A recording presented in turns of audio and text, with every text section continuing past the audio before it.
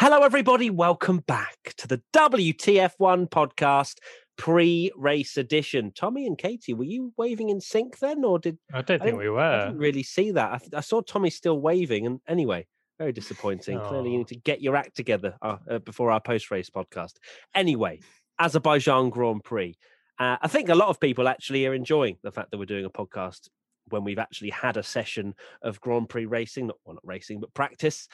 So we're doing another one on a Friday, and we've got obviously some news to talk to you about what's going on in Azerbaijan. But first of all, I have to, of course, say contractually, Tom Bellingham, the WTF1 founder and verified on Twitter still, and me not. Thank you, Twitter. Still waiting for the reply. And Katie, who got denied by Twitter, didn't you? The WTF1 editor. Rejected, so I've been crying about that all week, and I'm going to go to the FIA with a protest along with possibly some other teams this weekend. I think, that's a good little segue. Good little segue. Kind of, not getting to that just good yet. Good segue into the third point we'll be talking about. Yeah. We'll segue into that a little bit later on. Firstly, before we talk about Azerbaijan and what's going on in Baku, we've just heard that Singapore is set to be cancelled, as seen from what the BBC is stating, and it's 99% official. So probably by the time this goes out, it will have been announced that Singapore is not going ahead, which is a shame. Of course, another street track. I say another street track, as in we've had two street tracks in a row. Of course, Singapore, we won't be going there. I'm not massively upset from a racing spectacle point of view, but it is quite a cool place to go, and it being a night race, of course, as well is obviously quite a cool thing to be on the calendar as well. So it's never a nice feeling to have a track drop off the calendar, especially for the fans that are out there. Yeah, it's not come as the biggest surprise, I guess.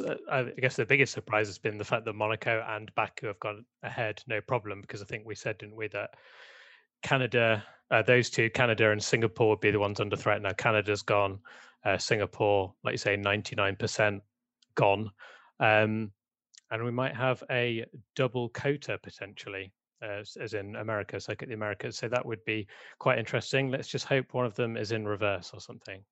That'd be fun. yeah, it's another jiggling around of the calendar. So yeah, unfortunate, but I really like Singapore. I know it doesn't provide us with the most insane races. Like, we've had a few brilliant moments over the last few years, but I'll be sad to see it go. But I'm afraid that's just street circuits at the moment, and organising travel with COVID restrictions and being in city centres, it's not quite possible. Like Tommy said, we're very lucky to have had Monaco, although some people will say I'd rather have Singapore over Monaco. But but maybe two races at COTA will be good. I mean, Formula One have been saying for ages that they want to have two races in America, obviously COTA, and we've got Miami happening next year. But COTA's a huge fan favourite. They sell out almost every year. So I'm sure Formula One will be happy to put another race there. Yeah, I hope they mix it up a little bit, because you had the double header, didn't you, in Austria last year, where they didn't change the tyres, and then in Silverstone they did have different tyre compounds, and it made it a little bit more interesting, and the results were a little bit different. So I hope if they do these double headers, which it looks like they're going to do, then maybe mix up a little bit. I know what can be done with COTA, apart from literally doing it in reverse, but it's not Mario Kart, so no. I don't think and there'll be fans there, so you can't really mess that too much. I don't think they'll change it at all, to be honest. And I'm not against having a double race at COTA anyway. I think it's one of the better tracks out there. It is a Herman Tilke design, isn't it? That one. It's just one of his best. But it's so definitely a good one. Not Abu Dhabi, that's for sure.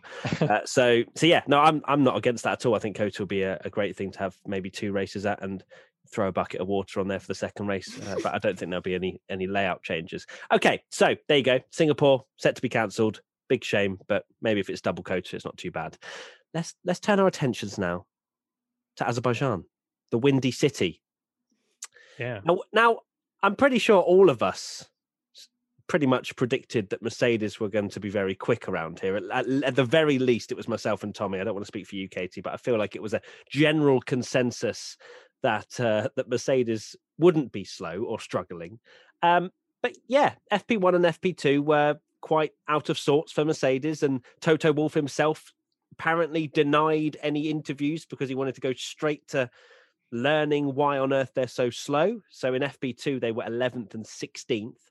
I'm not by any stretch of the imagination saying that's where they're going to be come Saturday or Sunday.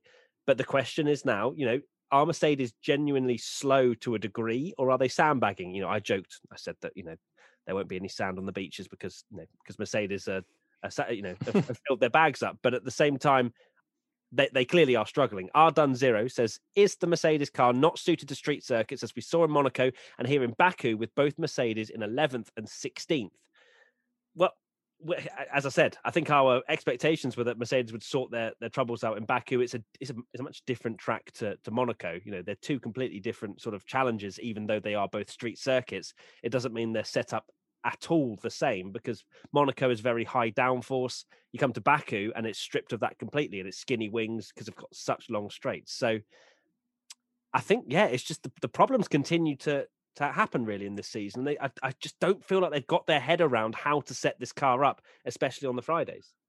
Yeah, when Hamilton race weekend was saying like, oh, Red Bull are favourites and we're going to be struggling, I was ready to be like, oh, boo-hoo, underdogs again. And by struggling, normally for Mercedes means they finish second and third, not first and second.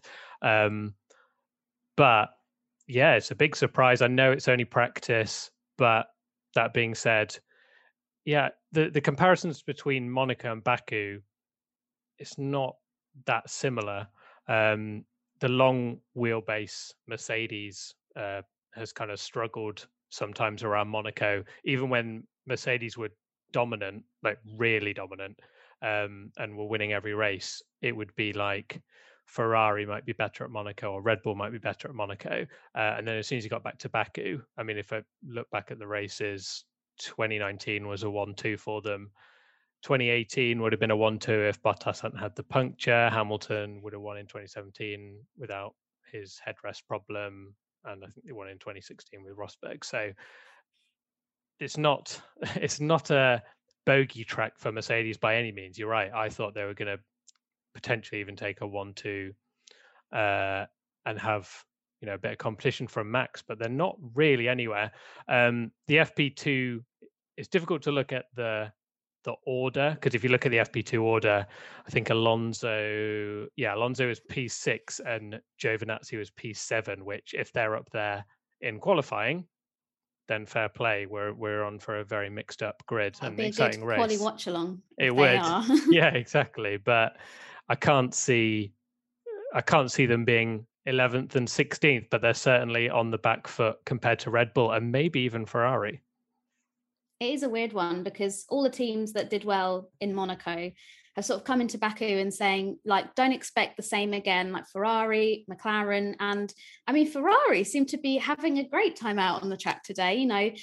Carlos Sainz is doing a stunning job. And like, I'm just so impressed with how he's getting on at Ferrari.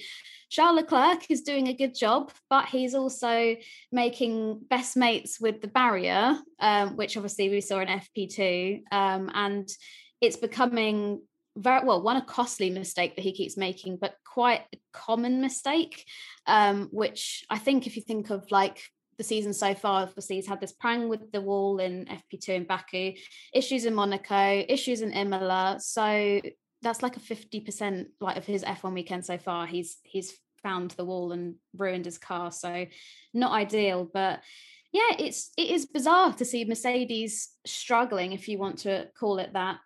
It could be something to do with the fact that these windy conditions are affecting these new floors that they've got. But I mean, Hamilton himself said that, this morning in FP1, he thought he had a really good day.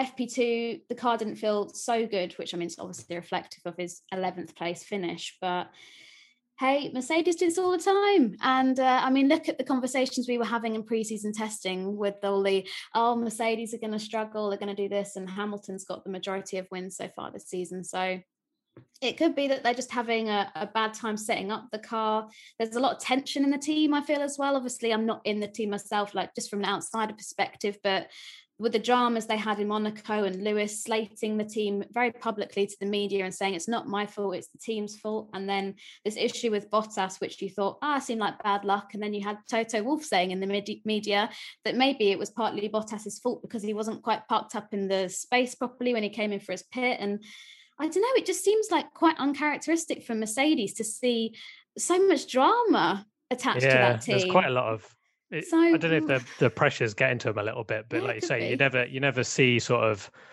Toto Wolff or like him say this sort of thing. It seems very out of character.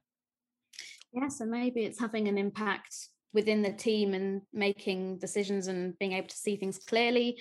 Or maybe it was just a funky Friday and they'll be back on track tomorrow. Yeah, that's been a thing, hasn't it? Fridays have been typically this season quite difficult for Mercedes, and then they've managed to claw back the time that they've been missing. So, we don't want to jump too many guns here just purely because we are expecting them to be fighting for pole come tomorrow. But they've clearly got a lot of work to do. So I think Hamilton even said during FP2 that he didn't really know where the time is, to be honest, and that was on the soft tyre. And I think he was 6 laps into his stint when that happened. So yeah, mystifying for Mercedes, but that I'm sure they'll sort it out. It's not the easiest weekend or starts to the weekends that we're used to seeing in seasons gone by. Before you did kind of segue, Katie, into our third point, but we won't go into there just yet. We'll go to the flexi wing drama and everything that's been spoken about at the moment around that. We will be releasing a video next week, sort of covering it all and explaining what's going on and exactly what's come out of Baku. But generally speaking, there's been a lot of discussion as to the Red Bull rear wing and how much it's flexing under force and at top speed. And I think it's 4 tons of force the cars go through when they're at max speed, according to, I think it was Anthony Davidson or maybe Paul di Resta, but one of them said that. So clearly, there is rules within the rule book where the car can only flex a certain amount, and if it flexes any more than that, then it's essentially not legal. And so there's all sorts of pointing fingers and people are doing it, and it just seems like everyone's doing it, to be honest, to some degree, because I think Sky actually did a comparison between Mercedes and the Red Bull rear wing, and it looked very similar, if not the same. So there's clearly a lot of drama. Red Bull were the ones kind of coming into Baku that seemed to be one of the ones that could have potentially been in trouble, but then you look at what's going on and what you compare them and you don't really think there's much going on there. But I guess it can be very fine margins between being legal and not. Yeah, and it's obviously the Red Bull rear wing we're talking about, but there's now this kind of drama on the front wing as well, and I think it's kind of been maybe missed a little bit, but I'm sure people saw our post, but they've now got these dots on the rear wing, so you can see how much. So the FIA have put that on every single team, but they've also done it on the front wings. And Christian Horner, when asked about the protests on Sky F1, said, "If I was Toto with the front wing he's got on his car, I would keep my mouth shut." So he obviously believes that Mercedes have the same, like theirs is not that legal. Their front wing with the flexing. Of what they're saying. So yeah, great drama, I guess, pre-race drama. Great for I'm sure Drive to Survive will have a field day about it. About they love their team bosses stories, don't they, where they're all slating each other and stuff. So I wouldn't be surprised. I'm sure that soundbite is definitely going to be in Drive to Survive season 4, isn't it? I think this whole flexi-wing drama will be probably quite a big storyline in Drive to Survive next year, because it's been discussed. It's one of those things that it's been talked about since before Monaco, really, and it was known that it was all going to be coming down to Baku, because that's when the FIA was sort of going to do something about it, because there have been whispers of this is not right or their car is different and blah blah blah blah blah. And the FIA, as much as we love to have a little FIA rant on this podcast, some teams have just been a bit unhappy with the fact that the FIA it doesn't seem quite right, but we'll investigate it after Baku. And yeah, teams are saying, well, but people that have got illegal wings are going to get all the advantages in Baku because of the way the track is. Like, we want action now. So yeah, we'll wait and see what happens. But like you say, they've got little stickers at the moment on all the teams' front and rear wings, and they're going to be keeping a close eye on it. But I think we predicted that maybe Mercedes would protest Red Bull, or Red Bull would protest Mercedes by now, but it hasn't happened. But I'm not saying it won't happen. It's just, yeah, it's literally like playground games of, oh, well, he's got this and she's got that and I want that, and it's just a bit silly. But well, that's when you know Mercedes are under pressure, don't you? When all this drama starts happening, because usually it's Mercedes clean out front and they don't have to worry about a few tenths of a second here and there. Have they? They've not had to protest for.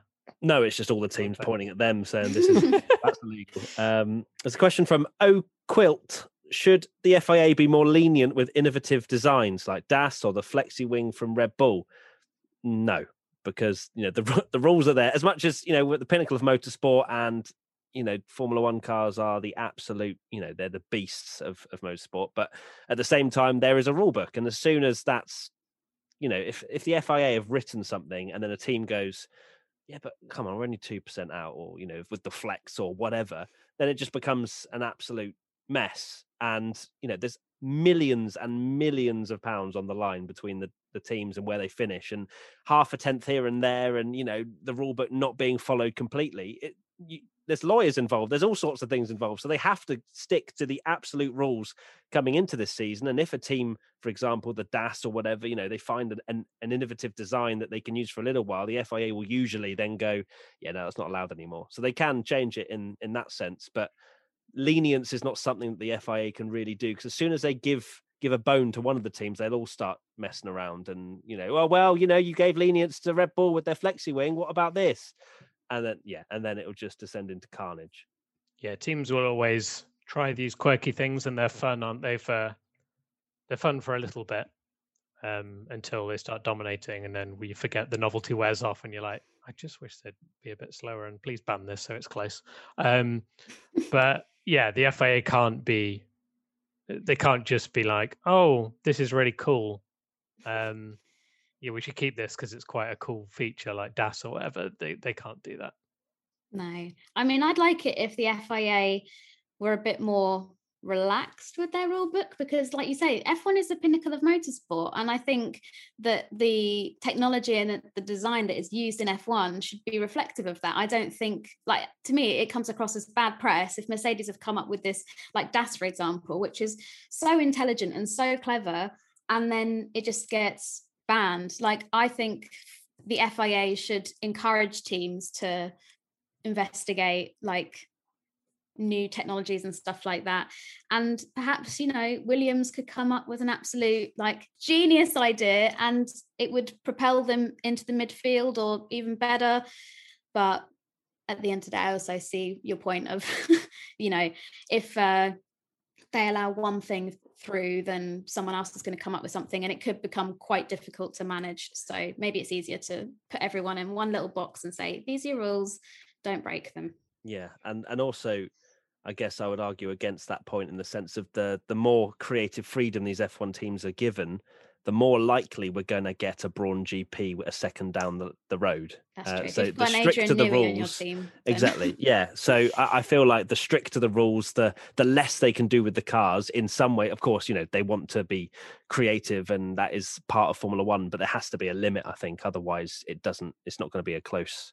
Yeah. Close if it was build a quick car, Mercedes and Red Bull would be even further ahead because they've got the most money, and Ferrari. So not anymore, cost cap. Yeah, that's what I mean. That's why it's good that they're putting cost cap in. We've gone 50p over. I'll go and have it. Don't worry. Right. Okay. Before we continue talking about Baku, I wanted to mention something very exciting. If you're thinking about going to the British Grand Prix, then we've launched the WTF1 Clubhouse, which is essentially an opportunity to camp with us. And we've got all sorts of amazing things coming on. We've got special guests that are going to be announced very soon. We've got a literal clubhouse where we've got like a DJ, a stage. We're going to be doing live internet special reactions, all sorts of stuff. In fact, rather than me explaining it, just watch this very quick promo video. The awesome news keeps on coming. We're so excited to announce that we're hosting our very own WTF1 Clubhouse in partnership with 81 UK Power Drink at the British Grand Prix from the 15th to the 19th of July, where you can camp with us. So what does it include? You can hang out with myself, Tommy and Katie, watch us film content including internet's best reactions live, get involved in Q&As with special guests, enjoy a big screen film night with BenQ Screens, race on the simulators, drop some fire dance moves with our DJ, and so much more. There's 3 options for camping: either bring your own tent or use one of our glamping bell tents. Visit WTF1.com/clubhouse for all the info. Can't wait to see you all there. Cool. So I hope you enjoyed that video there, and we'd love to see you down there. And if you have any questions, queries, there's an email as well, team@WTF1.com. If you have any problems or whatever, just reach out to us, and we'd love to see you there, wouldn't we, Tommy and Katie? Absolutely. It's going to be good. It. Cool. Awesome. Right, moving on. And Katie already brought this up, but fine, didn't read the sheet. Leclerc, mistake in FP2. Yes, he's loving hitting the wall at the moment, isn't he, around street tracks? Emmanuel John says, Charles Leclerc seems to be making far too many mistakes that are eventually taking up money in the cost cap era. I'm reading that very angrily, but it kind of feels angry. Just passionate. Yeah. Is he under pressure from Sainz and his consistency? Very soon, Sainz is becoming Ferrari's Mr. Consistent. Okay, right. Come on, John, right. Let's wind it back a little bit here, mate. Yes, Carlos Sainz definitely has been the most impressive in terms of moving to a new team. 100%. He's now pretty much on the pace of Charles Leclerc, which is no mean feat. Vettel got pretty trounced by him, to be honest, by that last season. So sorry, Vettel fans. But at the same time, I don't know if it's him feeling the pressure as such. I feel like Charles Leclerc at the moment in this stage of his career is prone to mistakes. That's part of what, unfortunately, he needs to eventually get out of his system if he wants to win a world title. He's crashed around Baku before. He's crashed in several places. I think he crashed in Imola. Was it practice? Yeah, practice Imola. So he is prone to a crash. So I don't know if it's pressure. I think it's literally just he's trying to get the absolute maximum out of the car. 90% of the time he will deliver it, and there's that 10% where he'll just do a silly mistake or whatever. So it's kind of almost Max Verstappen-esque in some ways, but I think Verstappen was actually crashing a lot more than that when he first came into Formula One. Sorry, Tommy. But yeah, I'm trying to get my point across. I feel like I have. Sainz, I wouldn't say he's become Mr. Consistent if you look back to Imola, for example, where he went off the track about 800 times and then got away with it because of all the safety cars, whatever. So yeah, it's an interesting one. It's obviously not ideal. Fortunately, he only took off his front wing.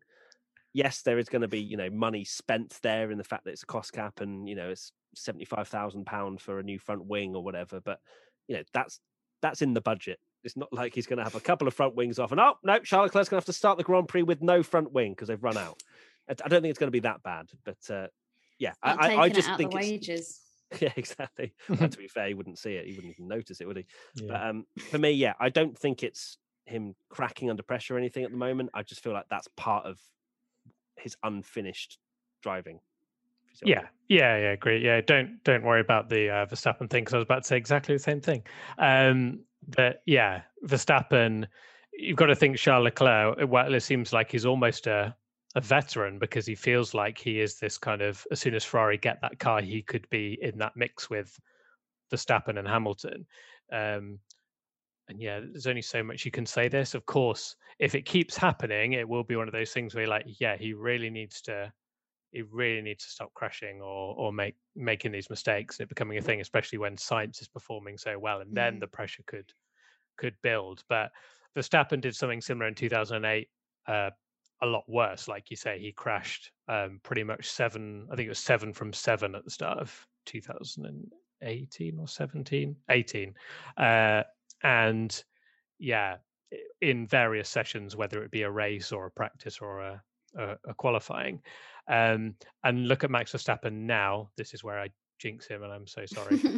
But he's cut a lot of those mistakes out, and he seems like such a complete and amazing driver. Now, Max has got a few years of experience more than Leclerc.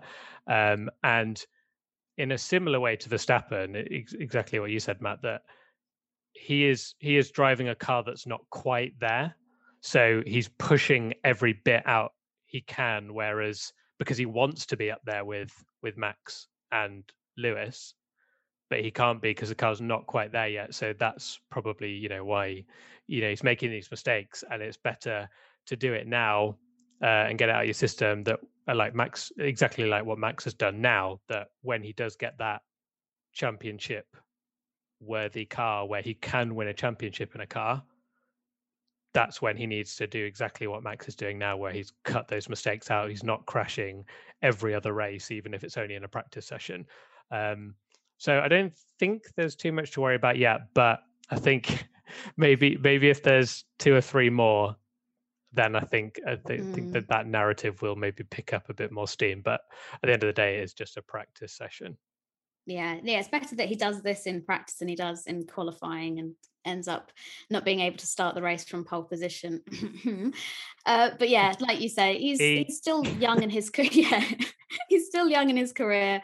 And although he's hailed as sort of like the golden boy at Ferrari because of how he managed, like you say, to absolutely trump Vettel last year, who is obviously a 4-time world champion, there's a lot of expectations on his very young shoulders, but he's got a very aggressive driving style, likes to get the absolute maximum out of that car. So like you say, it's better for him to iron out these imperfections in his early days of his career than to be doing it, when he has got a Ferrari underneath him that is capable of winning championships, which I hope does happen. And yeah, it is interesting though to see how well Sainz is doing, but we'll see how he gets on over the course of the races, because that's when it matters. Indeed. Of course, Ferrari are, as we say, kind of in the mix as well. We haven't really mentioned the fact they are actually in the mix this weekend by the looks of things, at least from Friday practice. And McLaren as well, looking pretty good, especially in the hands of Lando again, although he did have that spin in FP1, so we didn't see exactly where he would have ended up. But I think he would have topped the session, to be honest, in FP1 had he just had a clean last sector. Pedro _ 2003. Do you think Ferrari and McLaren can join Mercedes and Red Bull in that top bracket before the end of the season, or at least for some races? Yeah, I think it's more a case of at least for some races. There's clearly the street track vibes where, well, especially with the slower sections of the track is where Ferrari come into their own. McLaren seem pretty decent, especially with the Mercedes power unit. They've got a huge amount of power, and that's good. I don't think they'll be there consistently because Mercedes and Red Bull just have that edge. But if they start tripping over each other, Ferrari and McLaren are certainly going to get involved. I don't think Ferrari will be on the front row come tomorrow, but they'll be in that sort of 4th, 5th position, maybe a couple of tenths off, because they didn't actually look that quick in long run pace in FP2. At least they weren't the pace of Red Bull, where they were just seemed to be clear out in front, especially in the hands of Sergio Perez. So they're clearly taking the right steps. I think it will depend on the characteristics of the track. When we get to the more natural sort of Silverstones and stuff, I fully expect Mercedes and Red Bull to be out in front. But maybe the more niche tracks where setup is absolutely vital, not that it isn't vital for some tracks, but where it's a bit harder to dial the car in, I think that's where we see Ferrari and McLaren get a bit closer. They're definitely a lot closer than last year, especially in Ferrari's sense.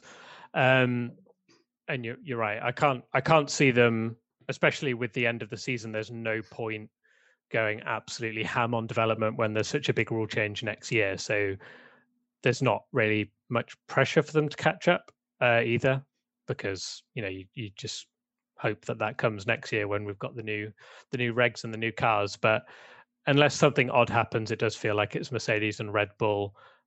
But because McLaren and Ferrari are closer, it only takes a little bit of a slip up now from Mercedes. Say like Friday's a washout and they don't have that luxury of 2 hours of practice to get the car dialed in, then maybe that's where, Charles Leclerc can pop it ahead of Bottas or something. But I can only see them being up there when Merc or a Red Bull has a particularly bad day. Yeah, I think it's been unusual to see these sprinkling of Ferrari brilliance, because we weren't really expecting it at all in Monaco. And then, like I said, they came into Baku and were like, don't expect too much from us. And then in FP1, I think it was Ferrari, 2-3 ahead of, behind Verstappen. So it's possible, but I think for McLaren, they'll just get the results that they can now. And then perhaps when we go to more Mercedes, circuits that are better for a Mercedes power unit, then they'll excel there. But I don't think we're going to be seeing them fighting with Mercedes and Red Bull. I think they're just going to fly off into the distance and do their own thing, but we can hope. The fight is really interesting between the two of them. That it is so good that even though obviously we're being a bit negative but realistic, that they're not going to be challenging for the championship with Red Bull and Mercedes. It does seem like a really good battle between those two, where it's going to be like circuit dependent, where that battle for third between them, they're going to have to pick up the best points they can on the circuits that they're suited to. And let's not forget a wild Pierre Gasly as well, just popping in the mix occasionally. Yeah. We've kind of just got used to him sitting in sort of P5 territory, just random. It doesn't really get spoken about a huge amount. He's just doing an absolutely stellar job. He's P5 and FP2 and only 0.4 of a second behind Perez. And, they like to mock in commentary, well, not mock, but, say that, Gasly would look pretty good to move to Red Bull, but he's already gone and that's gone very badly. So, so we'll have the occasional Gasly up there. The Sonoda hype train has officially run out of steam, I think. Oh, no. It's got no fuel left, to be honest. I think Tommy's going to be in big trouble come the end of the season. Any thoughts on that, Tommy, very quickly? No comment. No, good. I didn't think so. Sharath _R_ Nake. Did Danny Rick call Katie Fairman and take her up on her advice about sim work? Where he's gone back in the sim, hasn't he? And he has. People were saying that he's had a good Friday. P5 in FP1, but realistically, Lando without that spin was going to go fastest. It was a second. It was 0.9 up, and I saw people obviously getting really excited that he was P1 for a little bit. But realistically, you're right, he wasn't that high. He was P1 because not many people had done a representative lap time, and then in FP2 13th and just under 0.3 of a second behind Lando. So people were saying he's having a good weekend. I'm not so sure about that. I think that we'll wait for Saturday, obviously, to pass judgment. But I think people that are going, he's having a great weekend, need to maybe hold fire on that until we see. Because Baku, if he doesn't perform in Baku, where he's literally pulled off unbelievable moves. Of course, it's in a Red Bull, completely different. He's known for this amazing braking prowess, but he's in a completely different car now, as I think Anthony Davidson described really brilliantly, was the fact that, people say, he's known to be this confident last of the late breakers, but if you don't have the machinery or not comfortable with the machinery you're in, you can't produce the 3-man overtake that you do a few years ago. And, he's a race winner around Baku. So, but then he was a race winner around Monaco as well, and he was nowhere. So, I think Andreas Seidel actually was interviewed, wasn't he, during free practice, and he was saying that it will come and they know what the problem is and things like that, but there's only so much you can do. All the rest of it's confidence, and I think if Danny Rick doesn't come out of Baku with some confidence, I think he might struggle for the rest of the season. Yeah, he really needs to have a good weekend. Monaco is an unusual race, so you kind of can, even though it was absolutely dreadful for him, you can kind of throw it away and think, right, you need to be back on it, because it doesn't really have the excuse anymore now. It looks like Perez might have upped his game a little bit this weekend, and Sainz, we've said so many times, is just performing so well that I think Sainz is the one that's putting a lot of pressure on these drivers that have switched teams to really step up and almost not have an excuse to say, oh well, I need 6, 7, 8 races to get up to speed, because Sainz is done pretty damn well straight away. So he needs a good race. More simulator pictures for Katie, clearly. So Danny Rick gave me a call and said, I listen to the podcast religiously, I think obviously you're the best member and I'll listen to everything you say, take it on board, and I'll pop some pictures on Instagram to prove I've been in the sim. And I was like, no worries, babes, take care, good luck in Baku, all that kind of stuff. So that's how that went down. Those that don't understand British sarcasm, that's a lie. Yes. There will be people believing that. I forgot. Yeah. Oh yeah. Yeah. So no phone call from Danny Rick, but interesting that he did, say that he was going to spend lots of time on the simulator. He seems very positive coming into Baku, which is good because, as we said, he left Monaco in a pretty bad place, I think. He explained it, I think it was on F1, that some people might have got off the Danny Rick hype train after Monaco, but hopefully they've had the little break and they'll pop back on again, and then off we go. Toilet break. Yeah, literally. Oh, that's a joke to a previous podcast thing that we've talked about. But that I hope he does well in Baku. Saying that, I have just been reminded of my prediction for Azerbaijan, so I should probably briefly move on. Yeah, we'll get to that shortly. One final thing to talk about is the wind. Obviously, it's known as the Windy City, windy, whatever it is. Is very that windy. official? Yeah, I think it is. Yeah, actually. they have loads of nicknames. They're like the Land of Fire, the Windy City, lots of things. Lots of things. But it is windy. Once again, Grayo11 says, how much do you think the wind will play a part on Sunday? Seems to be blowing a lot of rubbish on the circuit, never mind the stability issues. I think the stability stuff, whatever, they're used to it being windy around Baku. It's not exactly an anomaly. It's not like a one-off where it's not usually windy. So I think that's something they would have prepared for. As for the rubbish, I think an F2 car picked up a Coke can or something, didn't it? Or something in practice. Yeah, I heard something, or drinks can, whatever it was. So clearly they just need to do a bit more of mopping up after themselves. So it sounded weird. But yeah, litter, get rid of it. But yes, I think as well, wasn't there a marshal that jumped on the track because there was a VSC during FP1 for something or other? I don't think it was actually debris from a car. I think it was just something that had blown onto the track. So yeah, clearly a little bit of rubbish going around, which is never ideal. And especially when they're going over 200 miles an hour down the long straight, you don't want to be picking up a Coke can at that point, do you? Yeah, exactly. I hope it's like 2018. We were there, weren't we, in 2018? And I remember waking up race day and thinking there's absolutely no way this race can even happen because it was so windy you could barely walk because it was blowing you over.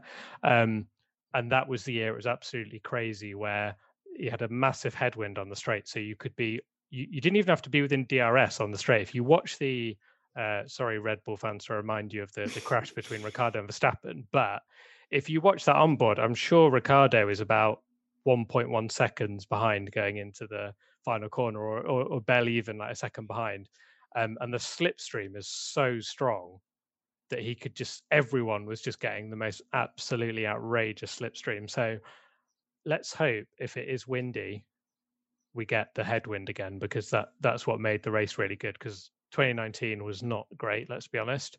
2018 was a banger because of that. So yeah, that plus safety car. The safety car restarts. It's 7 wide, doesn't it? Yeah. I think if they have a tailwind down the straight, they'll probably be breaking land speed records and probably about 300 miles an hour by turn one. True. So. Like Mario Kart. Absolutely. Okay, so that's it. Tommy, final thoughts? Well done, Baku. Brilliant. Katie? Well done, Sergio Perez, for topping FP2. A practice session. Well done for practicing harder than others, or practicing quicker. We take the wins. He does look good. But he also looked good, I think, in another practice session. I Monaco, can't remember which one it was. FP1 also topped that. Yeah, but there was, I don't know if it was Monaco. I think it was one, it wasn't a street track, but he was still looking good in race trim. I think it was Portimao, but he wasn't able to show it because his qualifying wasn't great. And then, so he has to be able to deliver in qualifying, get himself top 4, then he can put that race pace to good. Then you might give him higher than a B in ABCDF1. Yeah, perhaps. We'll see where he finishes. Miracles. Exactly. Final thoughts from me is to join Team WTF1. If you haven't heard, it's something that we've started, which is giving you exclusive content behind the scenes, all sorts of amazing stuff, both online, sort of giving you a live podcast, and other awesome bits and bobs, but also doing some in real life events. So, for example, this WTF1 Clubhouse is exclusive to Team WTF1 members, and we've got so many things coming up that I'm actually really excited for some of the things we're going to be announcing soon. So. There's an extra podcast. Go check it out. There's an extra podcast right now for people that want even more of us. Even more. And just to reiterate, you don't have to join Team WTF1 in terms of you're not going to lose any content. We're not taking anything away from you guys. We're just giving ourselves more work. So, which is really fun, and we can interact a lot more with our Team WTF1 members as well, which is really cool. So and also make sure to check out the Clubhouse, as I mentioned. Come and camp with us at Silverstone for the British Grand Prix. We'll be partying hard. There'll be a DJ. Tommy's going to be doing some break dancing, I've heard, which is something I'm really looking forward to. Katie, you're going to be on the decks, is that correct? I am, yeah. Yeah, and I'll be on the too busy calling Daniel Ricciardo. Yeah. Yeah, God, I'm never going to live that down. You'll be using the sound system to get Danny Rick to come over here. Danny! Anyway, thank you so much, everybody, for watching and listening. Give us 5 stars, all that good stuff. Hashtag WTF1 Podcast if you want to get involved next time. And we'll see you very soon. Wow, thumbs up from both Tommy and Katie this time. 2 from Katie. See you later. Bye. Bye. Well done, Baku. Oh, the predictions. Yeah, we're good. It's fine. Just go watch the other podcast. Yeah. Mercedes back to being fastest. Stroll qualifies. Vettel was me. Tommy's Mercedes 1-2. Vettel in the points again. And Katie's Ferrari double points finish. And Ricciardo not in the points again. Bye.